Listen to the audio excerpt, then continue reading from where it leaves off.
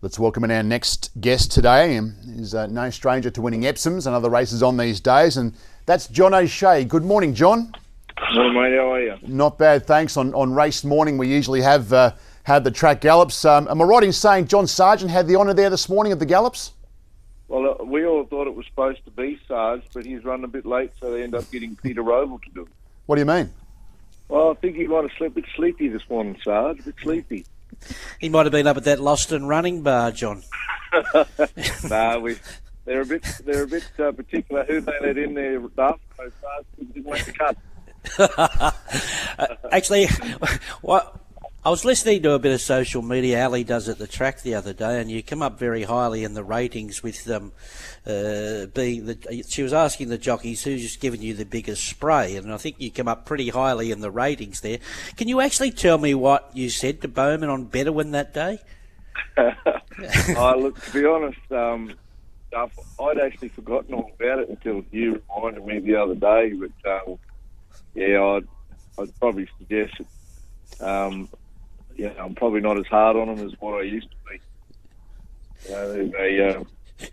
There was a couple of famous ones. Darren Copper one day, but I reckon Hawksy was always better at it than I was. I was just trying to keep up with him.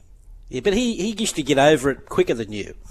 Oh, no, I got over it pretty quick. There wasn't much left in the tank by the time You just jump on the bike and go for a ride now, John Day? Is that what happens? That's what happened Tuesday, Richie. Let's talk about this horse today. How's he come on, Lost and Running? It looks a beautiful map for him. I know you keep saying, I'd prefer him on top of the ground, and fair enough, but it's not as if he can't handle the wet. No, all he was evident the other day at a 7, mate, that he is confident enough in it, and he's just probably going that well that he's going to handle most surfaces at the minute, Where do you see him today? He's just going to park on them, isn't he?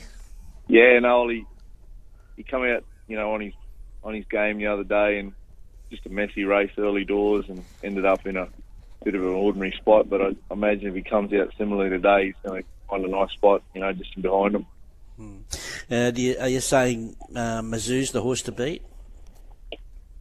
Yeah, well, he's a great wet tracker, and he ran well the other day, and he probably meets us a little better at the weight. So he maps very well himself. So yeah, I'd say he's going to be awfully hard to beat.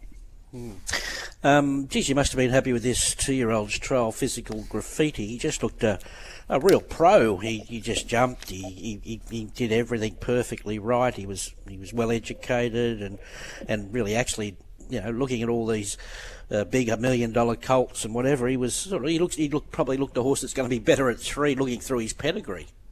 Yeah, no, it's a pedigree. A little bit about out of Kosh's family. So.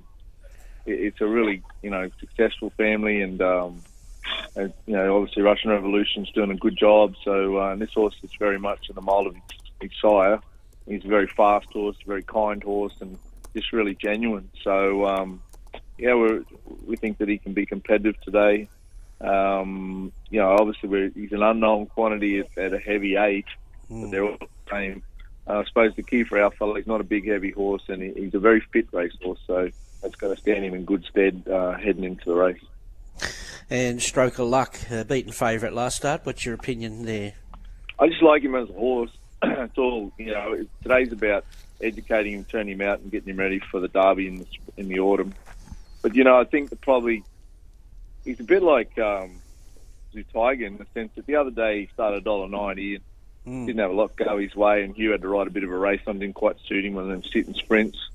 And so today they want to tell you against a similar grade field that he's $81. So he's probably a little bit over the odds, to be fair. Will we learn? We'll learn plenty about Maximal back to the dry today. He's only had, I think, 3 runs in Australia on dry track stuff, and he ran second in the Doomben Cup. A bit unlucky in the QE2 in Queensland, and he was about to run into him in the Australian Cup, and you felt him take an ordinary stride, so eased him down. So all his dry track runs have been good, and today he gets a dry track, and he gets something that he also hasn't had in his other race, which is a nice barrier. So we're really happy with the horse. We've been happy with him all preparation, and hopefully that reflects his performance today. Beauty. Good luck. I was going to say, while you're there, John, you had these horses up and going, but I'm pretty sure we saw the next wave at the trials during the week. Coat Hill, Promise of Success, Waihaha Falls, Pizarro, Zuccarino. So nice group of horses at the moment, but pretty handy wave coming through on those trials, John.